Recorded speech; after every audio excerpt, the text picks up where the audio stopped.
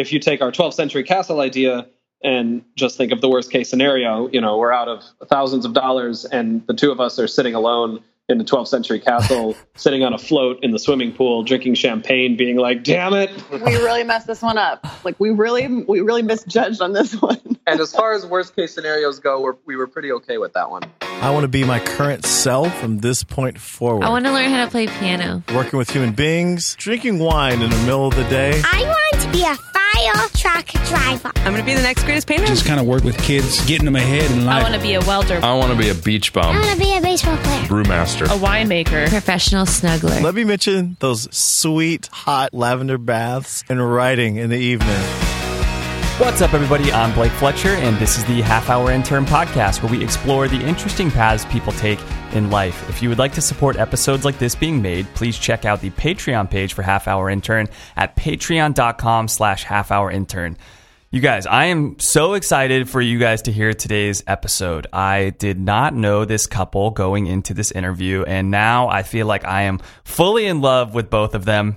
They are just the absolute coolest couple in the world, and they had the most wonderful idea to create a sort of trip, retreat, tour. I don't even know what really properly to call it. But anyways, a really special vacation for people that kind of falls somewhere in between a traditional tour, but nowhere near as fast-paced or frantic as a usual tour, to get a much deeper, more enriching experience of a localized area, but while still having some things kind of planned out in a tour type of fashion. And they just completed their first one, and they're now planning their second one. And the first one that they did was in a town called Provence in France, and they actually stayed in a 12th century castle.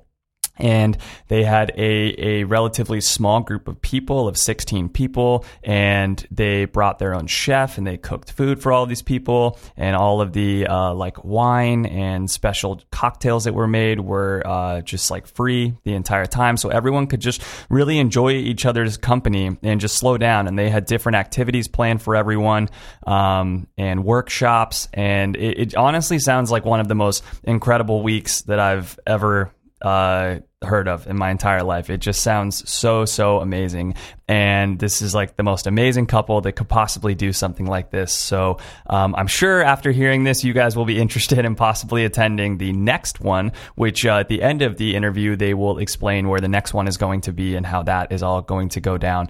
But it's such a cool, interesting story about how they came up with this idea, and then just the logistics of following through with all of this to try to give people a more enriching vacation experience. So without further ado, here is Movable Feast Retreats.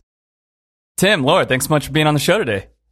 Thanks for having us. It is such a pleasure to be here. Yeah, awesome, guys. So that I can even like ask other questions in the interview, if you could please tell everyone about Movable Feast. When I went on your guys' website and I read about it, it's possibly the coolest sounding thing I've ever seen. The writing on your website is exquisite. Like your pictures, the branding, like everything is just so perfect and gives such a good idea, I feel like, of what you guys are about and what these trips are about and everything. But for people that haven't been to your website yet, tell us what it's all about. First of all, thank you. It's very nice.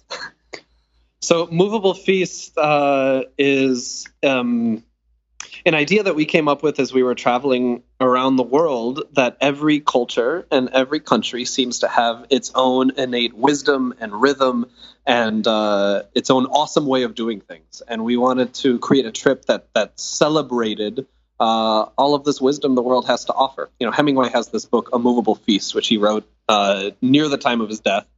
But he wrote it about his time in Paris in his early 20s. And what he said was that if you had the time to live in Paris as a young man, you've got to do it, because for him, Paris was a movable feast. In other words, like the philosophies, way of life that he learned in Paris for the rest of his life stuck with him. And we think that pretty much every country has those things to offer. So we wanted to create a trip where we could go to a different country every year and really explore what that country had to offer, and find all of the many things that we could be able to bring home with us to feast on for years to come. And the other part of that is that I think it can be quite difficult when you're traveling to land in a place if you have a short vacation time, like most people do. and really understand what's going on, what the history of it is, how they eat, why they, behave in certain ways or whatever it is. And to have a short amount of time for vacation and not be able to dive into that, we wanted to remedy that a bit and do that legwork and present these cultures in a way that would make you feel like you actually had more than just a quick vacation on the beach or wherever it is, that you would actually get a strong sense of what the place is all about. Yeah, that's so cool. It's so awesome. And so my wife and I have done a few tours in countries, and it's funny because people always I feel like knock tours, like, oh, that's not the real way to travel. And I'm always like, first of all, you're being rude. Second of all, you're also being kind of dumb about the whole thing, because I enjoy tours because you get to experience so much and you see so many things. And then if you ever want to go back to that country one day, you can slow it down, but you'll know kind of what you want to check out. Or right. Maybe if you go to a tour that does many countries over the course of a few weeks, then you know which countries kind of are more your vibe or something. It's kind of like a speed dating with an area or something. And then there's the idea of going to a country with kind of no plans in mind and just taking it really slow and feeling things out. But to your point, Laura, if you only have 1 to 2 weeks vacation time and you go somewhere with kind of no plans, it's very easy to imagine looking back after a couple weeks and being like, dang, I just kind of went out to restaurants near the hostels I was staying or whatever. And that was kind of my thing. And there was nothing organized whatsoever. And so it sounds like what you guys are doing is somewhere in between the two, like a slower and more deep dive than a typical tour, but a little bit more involved than just being totally laissez-faire, oh, I'm just going to go and be, Exactly. We really feel like you miss out in a certain way on both sides. We've all seen the groups with the little person in front holding the umbrella or whatever, so they know who to follow, and they're kind of walking around glassy-eyed. And that kind of tour, I think, when you feel like you're going to be spoon-fed a lot of stuff, you don't actually absorb as much unless you're doing a little bit of the work on your own. But then exactly what you're saying about I just got a cheap hostel and didn't know where to go. And I feel like if you are too far on either extreme, it's really hard to get a good sense and spend your time wisely. So we wanted to land in the middle and have it be accessible to both sides of the coin. I think too, there's two big things that we like to do, and one of them is often if you're just going, you're either staying at a hostel or maybe you're staying at a hotel.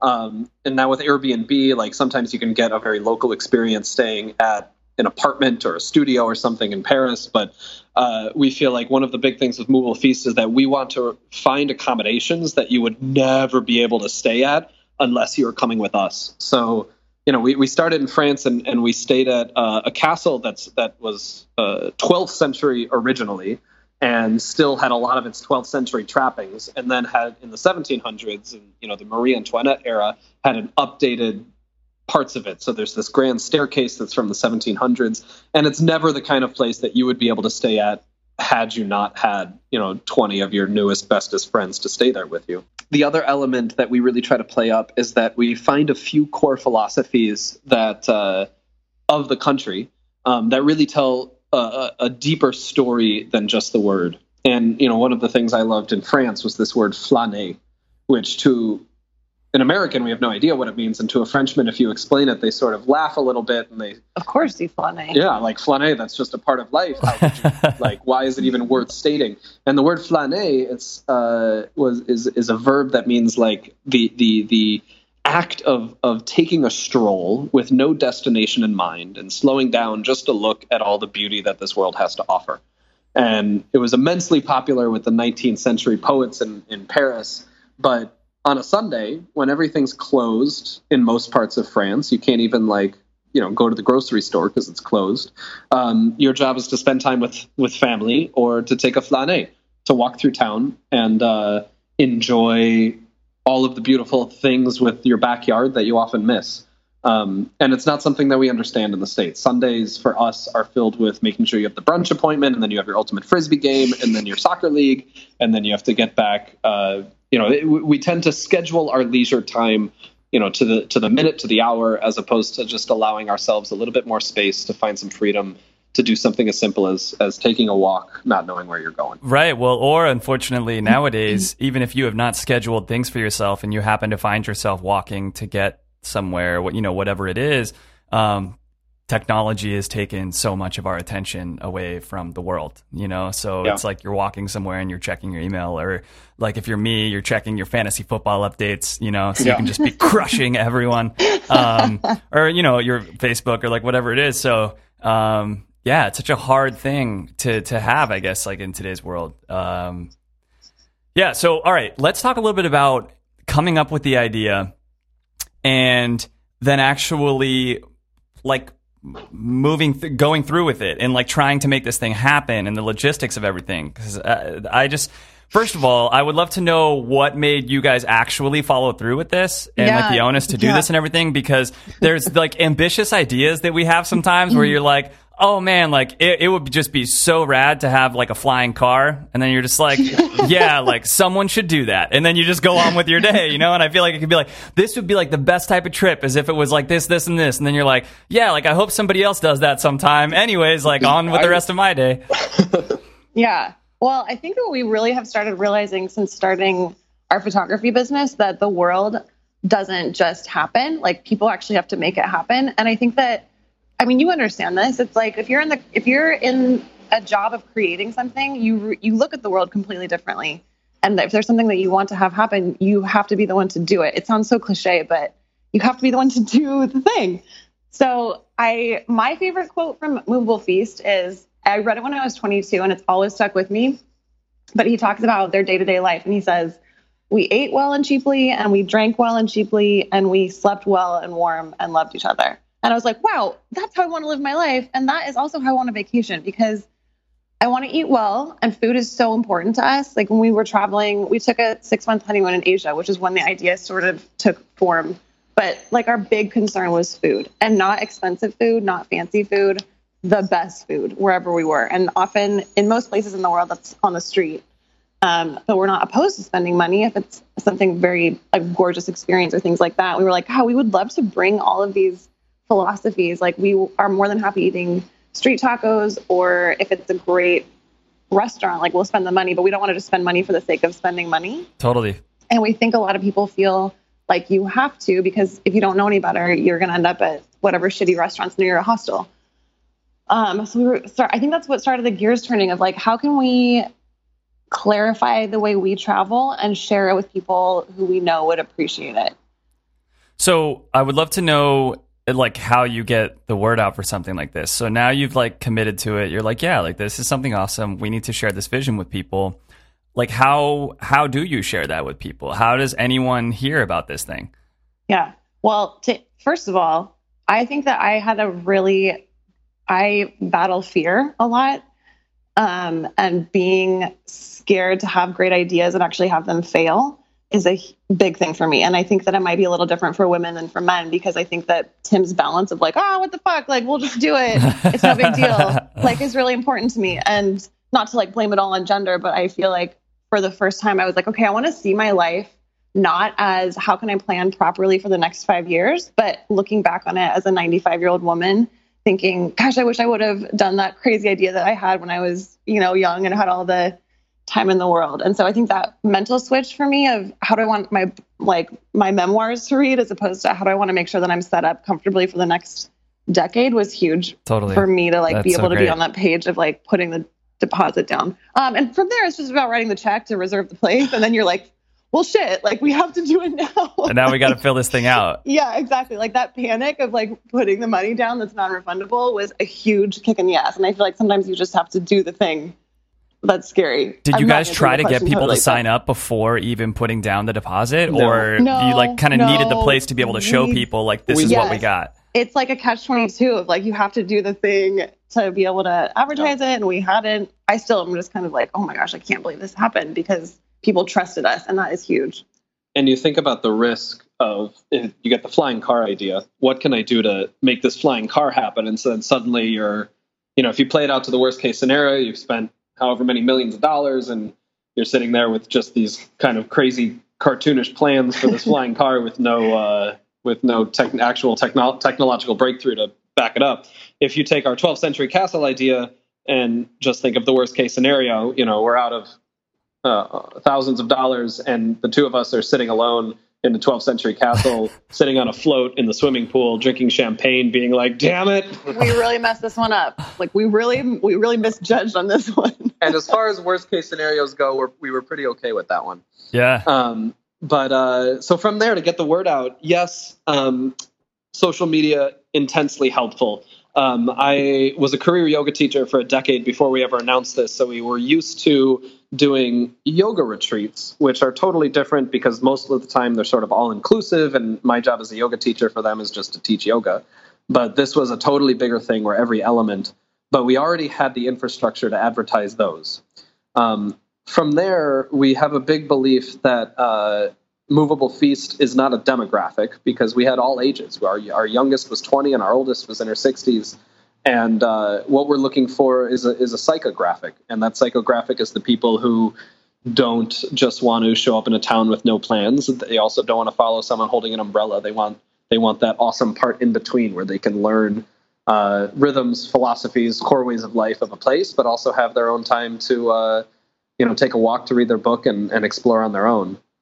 It's so important. I'm so happy to hear you say that because that's missing so much from like, I feel like modern marketing and modern business and everything. Like everyone wants to know like exactly what you said. Like, what's your demographic of this? Like how many people are listening? Well, how many are men and how many are women? And it's like, look, people are people. And if you get like this really rad 20-year-old girl in a room and this really rad like 60-year-old man in a room, there might be some like amazing relationship there and some amazing things to talk about, and it's always so funny like when there's a well-spoken like 20-year-old who has these cool ideas or something and it's always like, oh, you're so old for your age or you're so whatever, and it's like, no, like people are kind of are who they are, and you can feel that when someone's 20 and obviously that's not going to leave them when they're 60, so that's so great that that's what you guys are going for. That was a big point of fear for me, though, because I did feel like there's a certain way to like do a business and everyone's like, oh, well, what's the demographic? And I'm like, wow, we don't have a demographic. Like we really strongly believe that like business does not have to be based on demographics. And we believe that these people are out here, but we have no examples in our lives of people who have targeted a psychographic. Like, so we kind of had to, I keep talking about battling fear. I don't feel like you felt it, but like trust that instinct was right. Yeah. And, because that's what I want to create. I want to be around people who are just down for the flané, Yeah, exactly. And like, I don't care how old they are. I want them to be around me. And so I was hoping that other people felt the same way. Yeah. And the other sort of exact logistical element is that, the two of us met because of blogs, and I've been working with and for blogs for years. So the first thing that I thought of is what is this psychographic and what blogs do they read? So immediately there's a few that came to mind. So we worked with a blog called Paper Planes Blog, which is based out of Thailand. And she has a huge traveler demographic and talks a lot about travel philosophy. So we both guest posted on hers, and then, she posted about it. And then also another blog based out of New York is Reading My Tea Leaves, which is sort of a minimal finding beauty and simplicity blog. And we posted, and flané is a beautiful concept, but could not be more simple. So we did a guest post for her as well.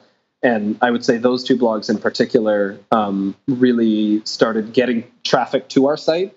And after traffic came to our site, it was just a matter of making sure that we had the right images and copy to get people hooked. Now, if we're trying to give out any advice to people, like I assume you probably already had, you mentioned your history with blogs and stuff. Did you already have relationships with these people, or did you just reach out and be like, hey, so-and-so that I totally don't know, I'm starting this cool thing. Like, do you want to, can I write on your website right now? And they're just like, look, dude, I have like 10 million people writing me every month to, write on my website. Yeah. I think that we do know these people outside of the offer, but our big thing in everything we do is if we're contacting someone and asking for something, like, can we write on your blog? Like, that's asking them for basically free advertising. So we're all about value added. Like, if you're not bringing value to everybody's life who you're coming in contact with, then why would they bother? So we want to make sure that we're always, if it's like taking a new spin on something that they already talk about, but it's kind of knowing who they are and what they're about and what would help their brand as well. Help round things out on their end, and not just feeling like you're like, nobody owes us anything. Nobody owes us a damn thing. And so it's kind of like, how can we make people's product or lives better just by contributing and not just asking for stuff? Yeah. And with especially reading my tea leaves, Erin Boyle, I hadn't seen for over a decade. We weren't really in touch. And I sent her a note, and it was just, I still read her blog. I'm a fan of her blog. And so I wrote her a note saying, these are the things that I've loved reading recently. I know you and your family, you talked about taking a trip to France. I've got this thing coming up in France. I've got this awesome idea. And while you're traveling, this might help you, you could put a blog post up so you don't have to write it while you're on the plane or whatever. And she'd never had a guest blog post before. And so I was the first. So it's sort of like, one, be a legit human and just be real with folks. Two, actually read what they're up to and make sure that you fit into that world. And three, talk about how your potential works into what they're already working with. And I think people, if you're a legit human, respond well. Yeah, definitely, man. So let's get back to you guys. How did you choose France? How did you choose Provence? How did you choose this castle? Like, how was the first spot chosen amongst everything you guys could have done? Tim, take it away. This is like this is your heart. So you mentioned earlier when you're visiting a few countries at a time, you sort of get a taste of each one and which one you want to go back to. And that trip first happened for me when I was 18. It was the first time I left the country, and it was just a friend and I plopped down in Europe, jumping from place to place. And so much of it was a blur, but for some reason, France stuck with me as definitely a place worth returning to. And I loved the culture in Paris. I loved that when we would sit down at a cafe next to two French people who had just ordered an espresso, it was literally impossible to outsit them in the cafe. It's like 2 hours. They're still on their ounce of espresso, and they're talking, they're observing, they're watching the world go by. Yeah. And that sort of life I'd never seen anything like it.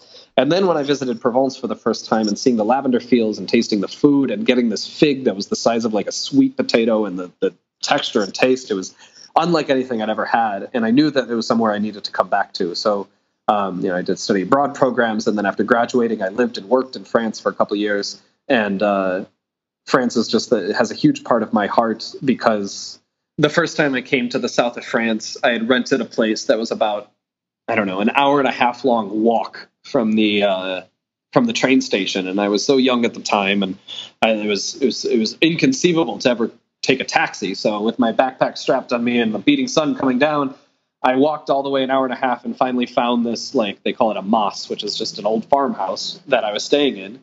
And there was no food anywhere. There was no food within walking distance, no town nearby. And the town that was closest, everything was closed because it was Sunday and you're supposed to spend with your family and go for a flâner. But the owner did tell me, she gave me a ride and said, there's this family. And she dropped me off at this family's house, and they had a few daughters, and they would make pizzas every Sunday, and they would just throw pizzas in the pizza oven that was outside. And the whole community from the surrounding areas would sort of come together, and sometimes it would get quiet and they'd talk amongst themselves. And sometimes they'd all come together and sing a song and pound on the tables and drink another bottle of wine. And I remember thinking, what do these people know that I don't? What do they have figured out about how to do a life that is so foreign to me?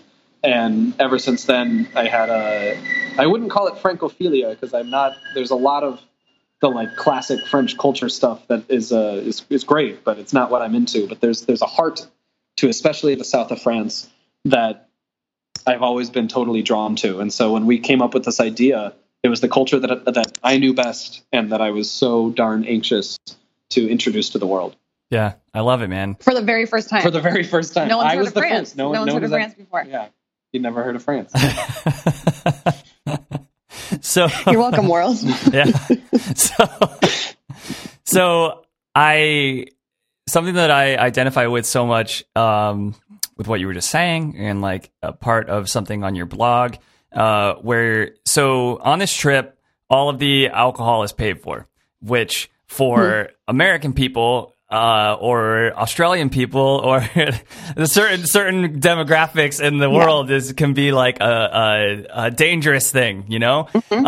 And I love the way that you discuss it on the thing of that this is supposed to be not oh, it's like this so we can just like party into the night and whatever. But so like you had that Hemingway quote earlier about like having these like loving long evenings by the fire, like whatever it is. And it's like, there's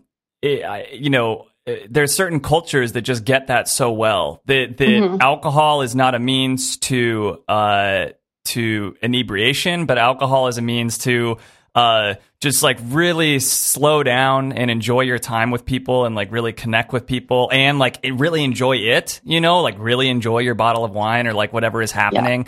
Yeah. And so Tim, it makes so much sense, like what you were saying about just like, this cultural thing where like this is this perfect place to bring people to and to get people to slow down and get people to like appreciate all that's happening. Yeah.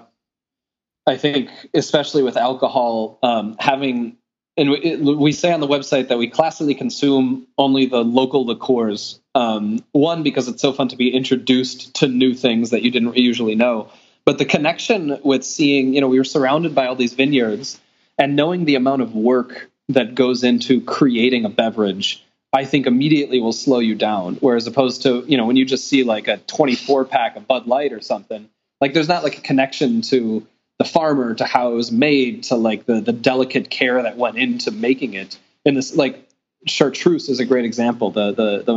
We had a happy hour with a chartreuse in a hot chocolate, and chartreuse is this liqueur that's been made by Carthusian monks for hundreds of years, and it's made in the town of Chartreuse, which is 45 minutes from the castle, and it's got a million different herbs and botanicals, and there are 2 monks at any given time that know the recipe, and each of them know half of it, and they each make their half, and then they combine it.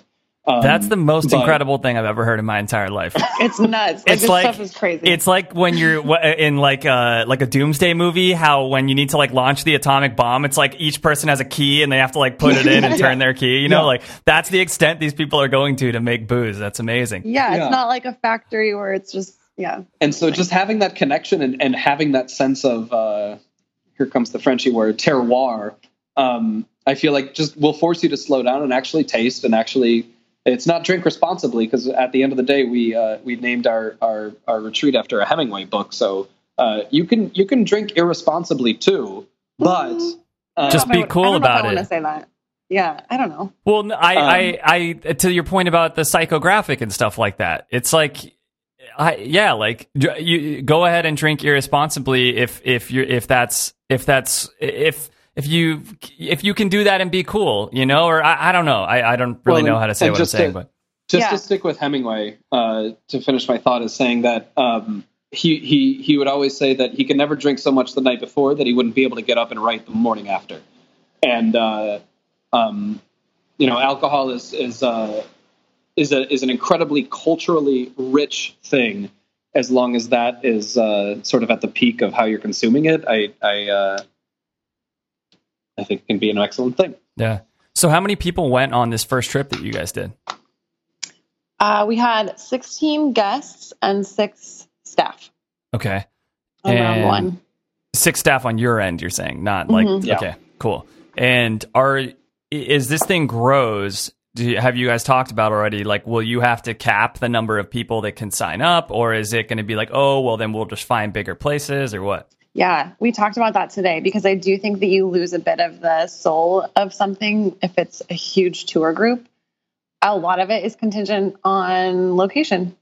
Like, we have our spot ready to go for the next one, and it's going to be a smaller group because that's just the coolest possible spot we could find. And so rather than try to amp it up, and like we could probably go quite a lot bigger next time, but we wanted to retain that character and the intimacy of, and we also want to know people. Like, we don't want it to be just a huge group that we're like, oh, didn't actually get a chance to talk with you.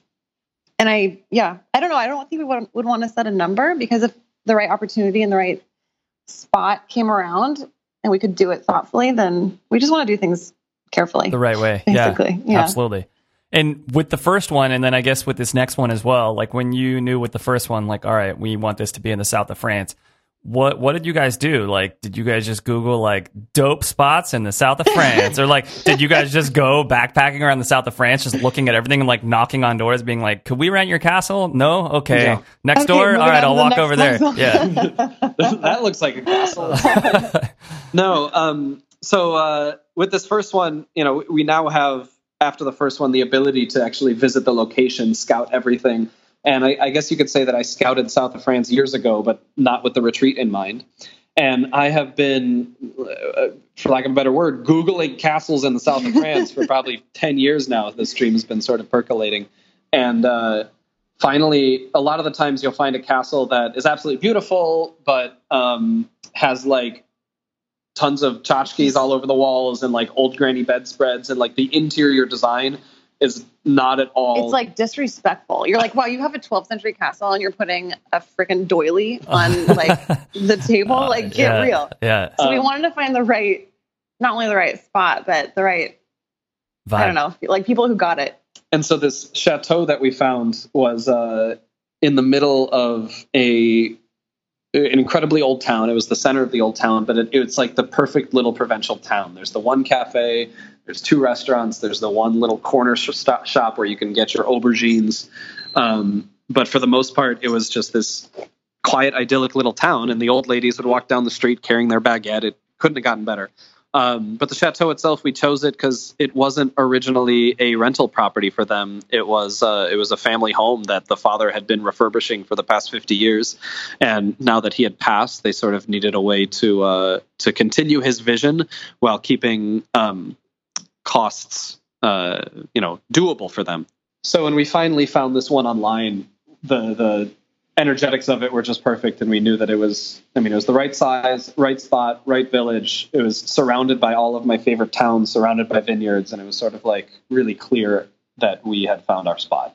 So I feel like such a big thing with all of this is, like, I feel like it keeps coming back to like that term that you used much earlier, but like psychographics and like using the term vibe and whatever else. It's like when you guys are trying to picture the type of person that will sign up for this, it's like, okay, well, maybe it's like this type of vibe of person, or this like psychographic. And with in terms of like alcohol and this and that, it's like, okay, well, we should have like these types of people, and people like not necessarily people that just want to get crazy that are there, you know? And then when it comes to finding the place, it's like, you mentioned how you can't have like a 12th century castle with this like tacky stuff all over the place. It's like, okay, so you need, again, like the right vibe.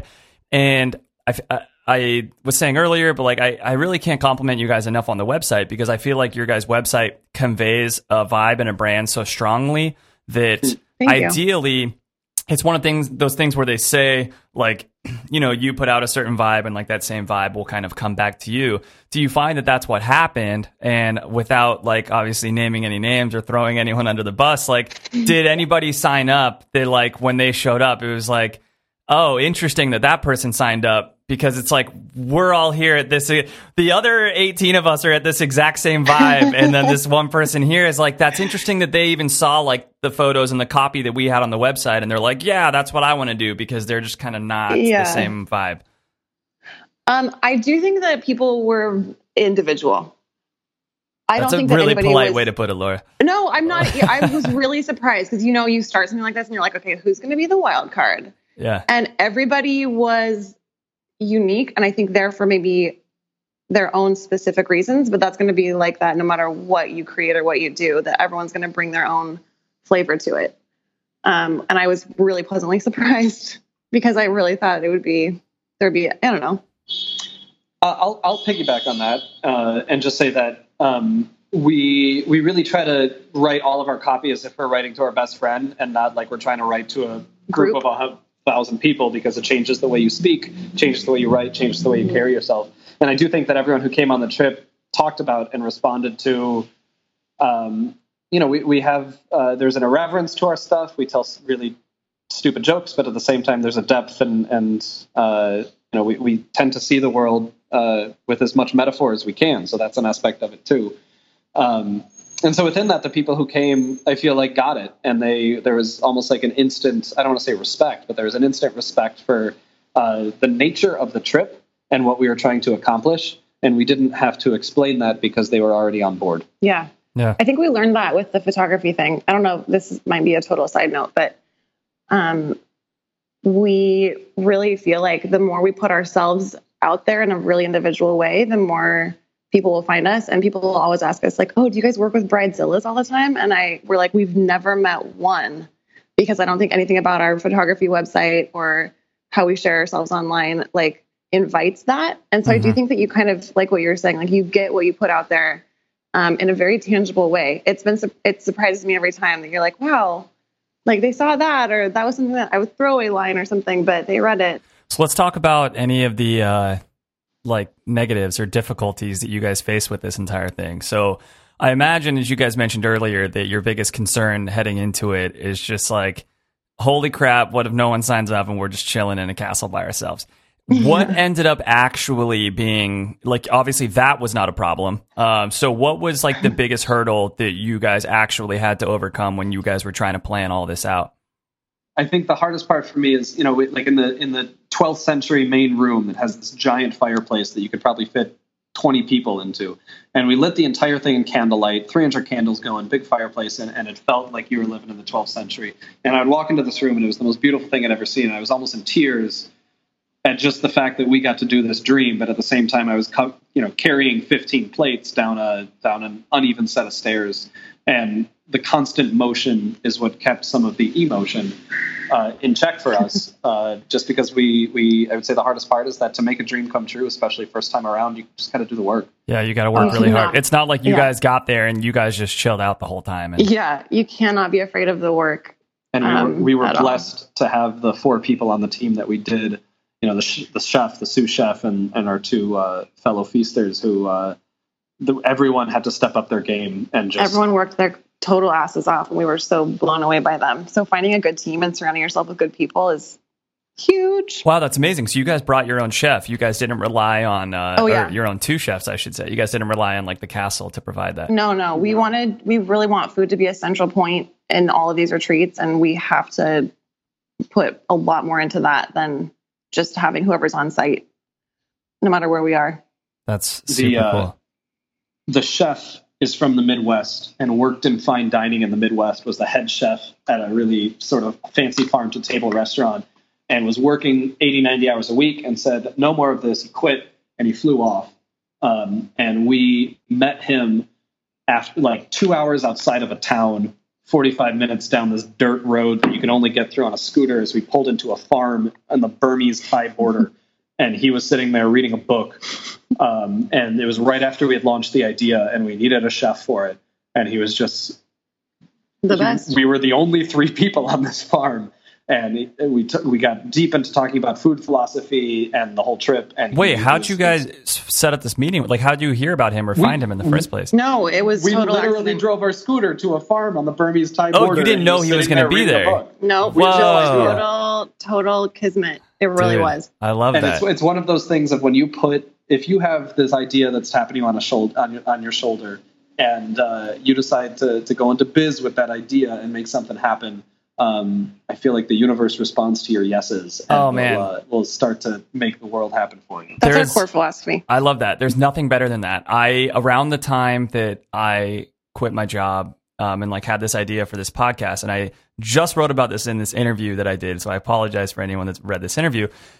But I'm a huge fan of this guy, Wayne Dyer, and he talks about totally. One of the things that he talks about is like that there's no coincidences. The things that you view as a coincidence are 2 things that we're supposed to line up in that way, And when I after a year of sitting on this podcast idea and not wanting to, and being kind of like too afraid to work on it and letting my real job like take up all my time and not like taking the time to do it, after a year of just like sitting on this idea, finally, because I was like listening to a bunch of Wayne Dyer and stuff, I got all inspired and I was like, all right, I'm going to write down the 5 jobs that I would like, or hobbies that I would most want to interview, like my top 5. And then later on, this was on a Monday, I was like, later on this week, I'm going to take the time to like actually try to track down people that do these things and, maybe set up some interviews. We'll see what happens. So that morning I write down my top 5 jobs, and then I had to go to work for the day. and it worked for that day. I had a lunch at a doctor's office about an hour away from my house. So I call up the doctor's office. I'm like, hey, what kind of food do you guys want for lunch? And they're like, we want Chinese food. And no one had ever asked me for Chinese food before. I've been a medical device rep for like 4 years. No one had ever asked me for Chinese food because it's kind of unhealthy, like, you know, mainstream Chinese food in America. And so doctor's offices just don't ask for that. And I was like, okay, cool. Well, I don't know any Chinese food places near you. Could you recommend one then? And they're like, we don't know one either. And it's like, well, that's funny that you would ask for Chinese food, but you don't even know a place. So I'm like, all right. So I go on Yelp and I just choose the very first one near them on Yelp that allows for pickup. So I go to this place to pick up the food that's like an hour away from my house. And next door to the Chinese food place is a store called Bird Watching, just like in huge words over the, like, and that was the number one thing that I had written on my list, which is a really weird number one thing, but that was my, not even like on the list. It was the number one thing I wanted to interview was somebody who's into bird watching. And it's next door to the Chinese food restaurant. The day I was like, maybe I should start working on this again. And I'm listening to Wayne Dyer, who talks about things aren't coincidence. So 1 week after that, I quit my job. That was that. Cause it was like, there's no way that this happened and that I'm not supposed to do this podcast, you know? And it's like so great that you guys are like, okay, I think we should do this thing. And then like not that long after this idea, you bump into this chef who's like fed up with his whole thing. And then he, oh my God, it's just like, it's so amazing if you keep your eyes open to things like that happening in your life, because that is like life trying to guide you, I feel like, hopefully in a certain direction that like, look, you got to do this. Like you can't not do this now, you know? Absolutely. And that's a great story. I could not agree more. Anytime you say yes to something and just keep saying yes, the universe will respond. Whatever the universe is.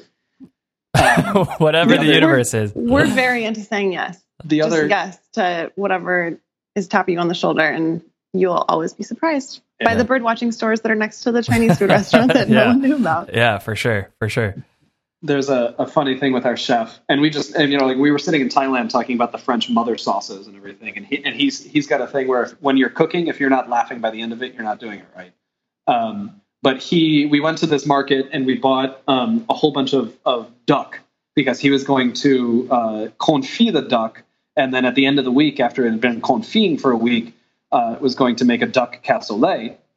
So we buy all this duck, and the butchers were very confused as to why these 3 punk American kids were coming in and buying like all the ducks. So he cassoulet, or he confits the duck, and then at the end of we had explained the idea of the concept of terroir, of all things local and everything. And at the end of the week, he puts the duck down on the table, says, "I'm not even going to tell you what this is. All I'll tell you is that it's terroir as shit," and then says, "Have fun."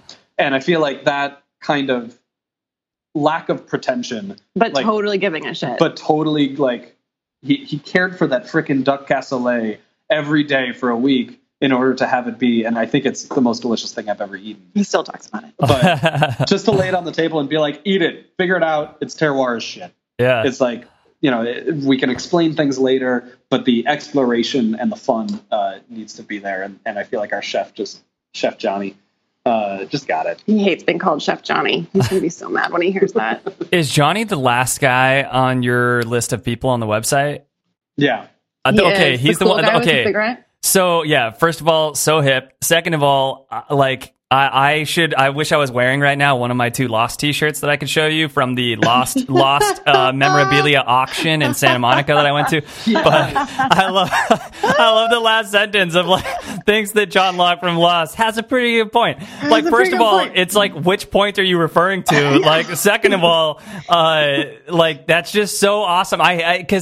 Oh man, that show's still so good and sticks with me so much. And like, I like periodically things will happen in my life where like, I'll be like, oh my gosh, do you watch Lost? Because, something will have just happened. And they're just like, nah, dude. And by the way, even if they did watch Lost, it's like, man, that was off air like 7 years ago or something. Like, come on, what are you talking about? On it? Yeah, get it together. John Locke made some pretty good points, though. I think little glimpses of personality like that are so important. Like when we were having our team write their bios, we were like, don't be like, and then they did this. And then they did this, because like, who gives a shit? Like those little glimpses into your personality are so much more important. And I assume it looks like you guys have one writer that. Was that like one of you guys that actually took their bio and then like everything was done with the same voice? It wasn't like a lot of times you read bios on a website and it's like, oh, they're just putting everyone's self-written bio next to each other. Yeah. It seems I like you edited the guys. bios. Yeah, Okay, we sent yeah. them the template and then had what they were doing and just switched it a little bit. But John Locke line. That's all Johnny. That's all. Yeah. That's so good. I love it. So I would imagine that there were tons of surreal moments for you guys on this first trip where it's just like, holy shit, like we're getting paid to do this right now. Holy shit. Like, I can't believe we're in a castle with these people. Holy shit. Like, these people are here because of us and we're here because of us. And like, this thing has all happened. What would you say is, if there was any like number one moment of the entire thing where like you just felt so incredibly like blessed and fortunate to be in the situation that you were in, what would that be? We have the exact moment. We talked about this morning. Like, So, we're sitting there on the sort of sun deck surrounded by turrets where you can shoot arches off of. And there's like a swimming pool over there. And, arrows. You can shoot arrows. You can shoot, did I say darts? You said arches, but Tim's not a warrior. He's more of like a poet. Yeah, so totally. He would have been really bad in battle. Yeah. But I would have talked about the battle. He's just throwing little arches off of the thing. Everyone's like, dude, you're not helping at all. You need to go get some arrows, for Please God's go sake. back to the basement. Like, So you can shoot arrows off these turrets and everything. And I'm about to give a talk about Flâner and the 20th century poets and sort of the rhythm from the south of France that I love. And we've got the chartreuse made in the super thick hot chocolate ready. And we were going to open some champagne because the sun had come out and it was warm. And we were all gathered here. And we just had this awesome photography lesson. And so everyone was sitting there like trying to play with manual. And there's this guy, Chip, who is a bigger than life personality and who always brings the party. And he brings up that he knows how to saber. no, I told him to do it. Oh, gosh. Sorry. So- I was like, Chip, you're sabering off this champagne bottle. Like, it has to happen. And he's like, I've never done it. Okay. The only thing we had was from the 12th century castle, we had a 12th century sword that weighed like 90 pounds.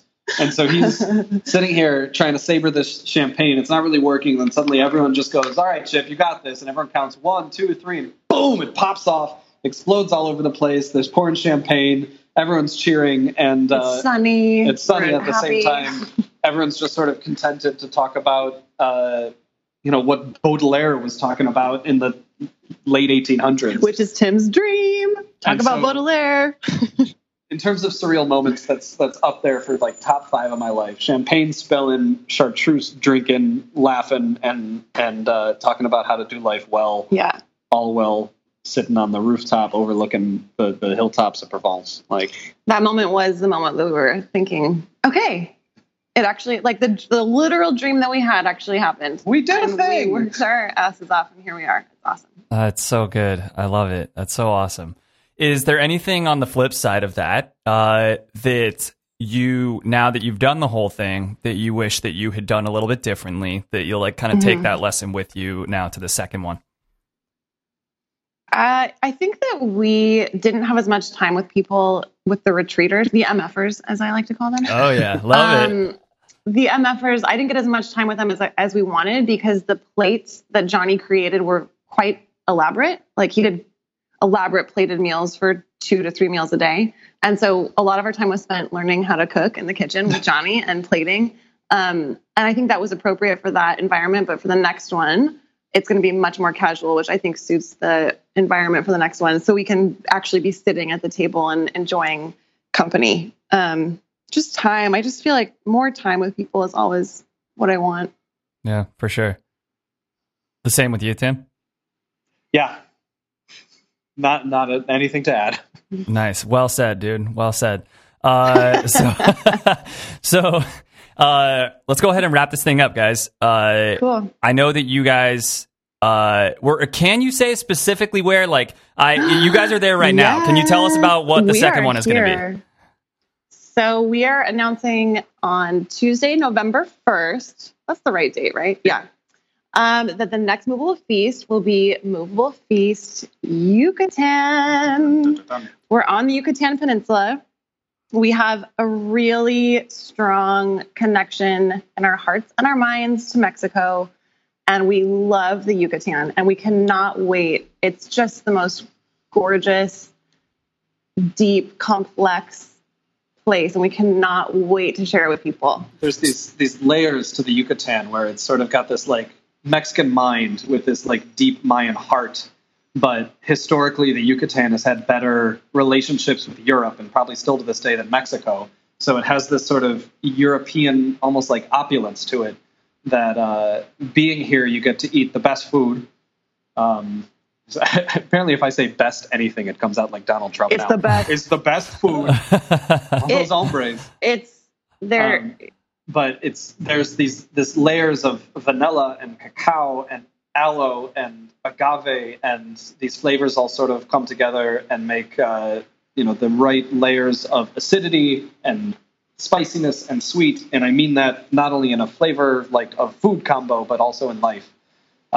We think Mexico gets a bit of a bad rap for being like the food especially is simple or inexpensive, and people look down on Mexican food, and it's so complex and so thoughtful, and real Mexican food is a real work of art, and we're so excited about it. We have a gorgeous hacienda in the jungle ready to rock. It's just going to be awesome. Are you guys going to use the same chef as before, or are you guys going to... Yeah. Okay, cool. Definitely. The chef, because of... I mean, he said that Movable Feast in France was the best thing he'd ever done, and is moving... finally, he's moving back to the States, and he's moving to Austin, Texas, getting a job at the most Mexican place he can find to just... to be ready. to just talk with folks and get ready. That's so great. So... for those of us listening, like totally not myself included, but let's say we're not very geographically inclined and we don't have a map in front of us. Sorry about where that. exactly is this location? So the Yucatan Peninsula is the little like nubbin. That's a weird thing to say. It's like it's on the east coast of Mexico. I'm sure and the it's people where of the Mexico Yucatan would love curves that you call them up. the little Yeah, they're nubbin. gonna love hearing that. No, it's where Mexico curves up, and it's like where Mexico starts to point towards Florida. If you're looking at the map, it's pretty much arrive in Cancun and drive east until there's no more big hotels. Okay. Yeah, away from... I think that Mexico also gets the characterization of like sunburned Australians on beaches, and you're just like, ugh. Like, I really want people to see a more genuine Mexico than what the classic tourist traps present to you as like a beach vacation. Like, it's not that. Yeah. What's the climate like there? Is it a little bit more like rainforesty, like Puerto Vallarta or something? Or is it like dry? Like, what does it look like? More rainforesty than Puerto Vallarta. Right now, it's October. It's the end of October, and it's high 80s. It rains occasionally, but it's pretty perfect. Yeah, you get like gorgeous sunsets every day. We're getting like a 5-minute downpour every day, and then it clears up. And there's nothing better than that. Man, I love like tropical places like Thailand, right? And it like where you're at and out. stuff. Yeah, exactly. Like give me heavy rain for like 5 minutes, sun comes right back out. It's just great. Yep. Greenery everywhere. We're surrounded by 16th century architecture, and everywhere we've stayed has had like 18, 20-foot ceilings and lots of pools. And it's the perfect place to sort of drink straight out of a coconut and finally have the true meaning of siesta. Love it, man. So these trips go for about a week. Is that right? Is the next one going to be a week as well? Yeah. All right.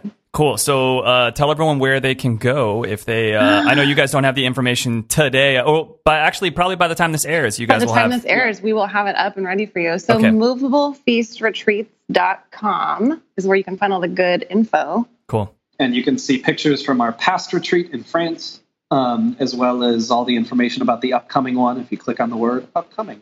Love it. I would love to add that if you email us with a question, we will personally answer. I think we got a couple emails the last time that were like they thought it was like a big factory of retreat organizers. And we're like, oh, we're just two people like doing a thing. And we want to meet new people who also want to do a thing. So, we'll be the ones answering you if you message us. Cool. Awesome. You guys, this has been such a pleasure. Thank you so much for coming on the show. Thank you. You guys are You're so awesome. awesome. This is great. Thank you. We will all check it out.